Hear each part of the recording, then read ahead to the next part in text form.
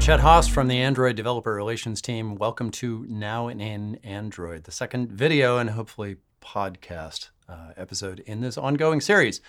Once again, I'll mention that I write this series of articles called Now in Android on Medium, and I'm basically trying to summarize that in video form and audio form for people to consume it in other forms instead. So choose the way you want to get it and go get the content wherever you'd like, including here. So let's get on with this show. So first of all, I'd like to talk about the AndroidX releases that happened recently. So as I came up to writing the article, drafting the article this week, I thought, not much going on, must be the holidays. There was like a couple of releases that were worth calling out, a couple of RCs, and that was about it. And then January 22nd, which is yesterday, according to when I'm recording this, all these releases hit. Apparently they were just waiting for me to finish the draft, and then they released everything. So a lot of things came out, including a lot of library versions that went stable. So a few of those are Lifecycle View Model Save State. So this is an interesting one. It allows you to associate a view model with save state. So you already have the capability with view model to handle configuration changes. Wouldn't it be nice if you could access the save state approach without going through all those manual overrides and the code that you need to write to sort of retrieve the information so that your activity restarts with the appropriate state that it ended with during the configuration change. So this makes that whole process a lot easier with the save state handle class. Also, Fragment 1.2.0 went stable.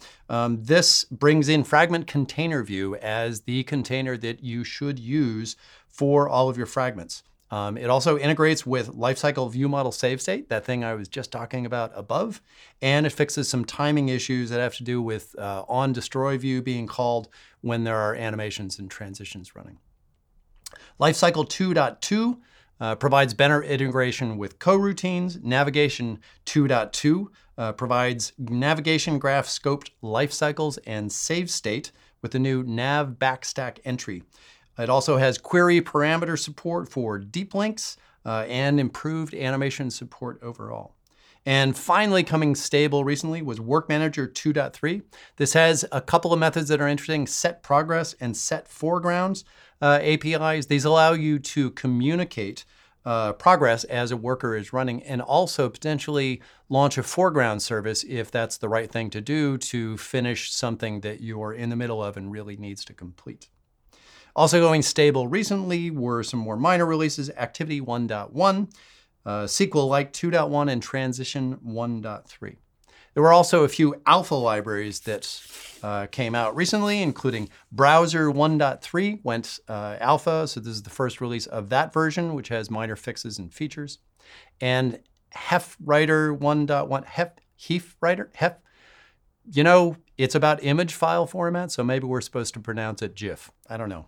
I'm going to call it HefWriter. So this is the capability, this library provides the capability to write Hef images, which are high efficiency image format images. So given images, given the data for the images, one or more of those, it can write in this new format. And this 1.1 release, so that was the original library's purpose. This 1.1 release offers some minor features and fixes on top of that. Second up today, let's talk about Android Studio. So there's a couple of preview releases that are worth checking out. So Android Studio has a stable release out there, 3.5, and maybe that's the one that you're using for production development. But maybe you're also interested in checking out some of the new capabilities in the preview releases, sort of get them newer, play around with them, give us feedback, and integrate them as it makes sense for you, depending on what you're working on. So Android 3.6 just went RC, which means this thing must be going stable sometime soon. Some of the new interesting features in there that are worth checking out are the split view editor. So this allows you, before you could take a look at either the text or the design of your layout, but now you can actually see them side by side instead of having to toggle between them. So you can use that. You can get easier leak detection with the memory profiler, and you can also try out the new view binding. This is the capability that gives you the capability that means that you can avoid calling find view by ID everywhere. So sort of an easier way to access and a type-safe way to access the IDs that are in your layout files directly in code without actually needing to manually load this thing or use one of the other approaches out there, which have other overhead and issues associated with them. So view binding is the new recommended way to do this. So check that out if you want to avoid all of that boilerplate code that we all know and hate. Android 4.0 is in beta right now, and this has the motion layout visual editor. So I think I talked about this one last time. So if you've been using motion layout or have looked at that or are interested in it, it's a way of doing much richer layouts, certainly much richer layout animations using constraint layout and the subclass of it called motion layout. But before you had to write the XML by hand, which tended to be kind of tedious. Now there's a visual editor for it, so you can use the design tool that it was developed in concert with. So that is worth checking out. Also, 4.0 has support for Jetpack Compose, the new UI toolkit that team is working on. It is pre-alpha in development. They're developing it in the open. There's some talks about it at Android Dev Summit. You can sort of see the overview there. In fact, we just released a podcast on it that I'll mention later. But if you want to actually play around with Compose and use the tutorial, then you'll need access to the tool that supports it with the appropriate Kotlin compiler that knows what to do with this stuff. So check out 4.0 for that. You'll want to see the new enhanced layout inspector, new capabilities there. There's a new UI for CPU profiler. So we've had the CPU profiler for some time, and it was certainly better than the original trace view in terms of the UI and what you could do there. But they've kept working on that, sort of fundamentally redesign the UI to make it easier to access and understand that information, which tends to be kind of complicated. There's also a new build speed visualizer. This allows you to see where the time is going in the build. Right? So we're always working on build speed to make things better, but at the same time, you're always adding stuff to your project because that's the way software goes, right? So it's kind of nice to see whether the hiccups in build speed are coming from new annotations that you've added, a new library that you're pulling in. Like, is there anything that you can do on your side to make sure that you're getting the best build speed possible? So the visualizer is helpful for determining that. Also, there's new templates for fragments. So the templates that we used to have sort of ignored the fragment space. And at the same time, we're telling everybody, you know what, single activity and fragment usage is kind of the recommended way to write modern Android applications. So it was kind of hard to get there if you couldn't actually start from a template. So now we give you templates, sort of gets you out of the gate a lot faster. So you can write these new single activity models, you can use fragments, you can use navigation much easier from the start. So check those out.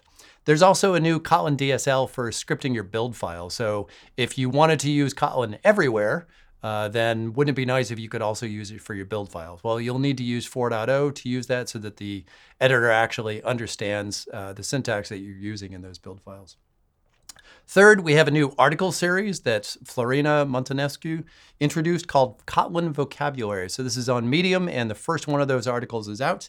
It is called Alter Type with Type Alias.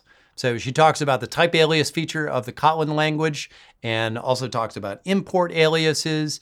So if you think about it, type alias is essentially equivalent to, if you're coming from a C++ native programming background, it's equivalent to type def. You could think of it as sort of an alias for type def. It is also similar to the things you can do with import aliases, basically renaming things to make them more convenient or more obvious in your code. Sometimes it's not necessarily the right approach for what you're trying to do. Like, are you obscuring information instead of making it more obvious? Anyway, the article covers all of this stuff and more, so check that out. Also, she is looking for ideas for future episodes in this ongoing series. So she has a Twitter thread that she posted looking for ideas, so head over to Twitter and Florina's account there to give her some ideas if you'd like some things explained in the Kotlin language.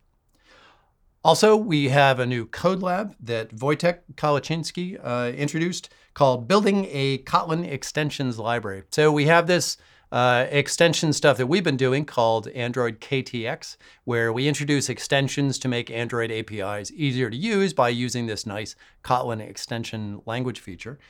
You can do this for your own code. So you can have your own extension library, not just ours.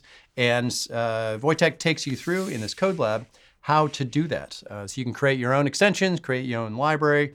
Also examples of how to use various Kotlin features, like there's an example of converting an existing API that uses asynchronous callbacks into one that uses Kotlin coroutines and either suspend functions or flow. Finally, there's some new podcast episodes out. Normally in this section of the article, I talk about the new ADB episodes. So Android Developer Backstage is the podcast that I host along with Romain and Tor. And we have a new one out called ADB 131. So the 131st episode called Jetpack, Compose, and Declarative UIs. We sat down with Adam Powell from the Android Toolkit team and talked about Jetpack Compose and also all kinds of related stuff. So the point of the podcast of ADB is not to talk about how the API works, right? You can get that from the reference documentation. It's more how the platform works. What's under the hood? What is the thinking and the design going into various decisions that we've made? How does this stuff integrate into what you're using right now? Just all of the surrounding material to help everybody understand how Android works overall and how we can all become better Android developers, because it's kind of important to understand the full stack, right? So we talked with Adam about related things like declarative programming in general, and then we got into some discussion of, what does it mean to be declarative, because it wasn't XML declarative to begin with, and where is the logic and where is the declarative stuff? So there's this phrase we use, dynamic declarative. You can learn what that means. I did. We talk about reacting to state changes, which is one of the big things that a toolkit like this needs to do. So if some state changes, wouldn't it be nice if your UI code is notified so that it can automatically react to that and then repaint the UI as appropriate? We talked about data that flows through an application. So again, if state changes somewhere, how does that data actually get to where you need it? And we also talked about Kotlin DSLs, which is sort of at the heart of the syntax that they use for this new composable stuff that Jetpack Compose is all about. Also, not just ADB exists out there for Android developers. There's this podcast called Fragmented, which maybe you already listened to. They're now at episode 187. Fragmented podcast is hosted by Don Felker and Kaushik Gopal. And recently they had a couple of people from the Android team on there. So Manuel Vivo and Sean McQuillan from my team, from the Android Developer Relations team, and they were talking about coroutines. So check out that podcast for more stuff about Kotlin and Kotlin coroutines and how all that stuff works.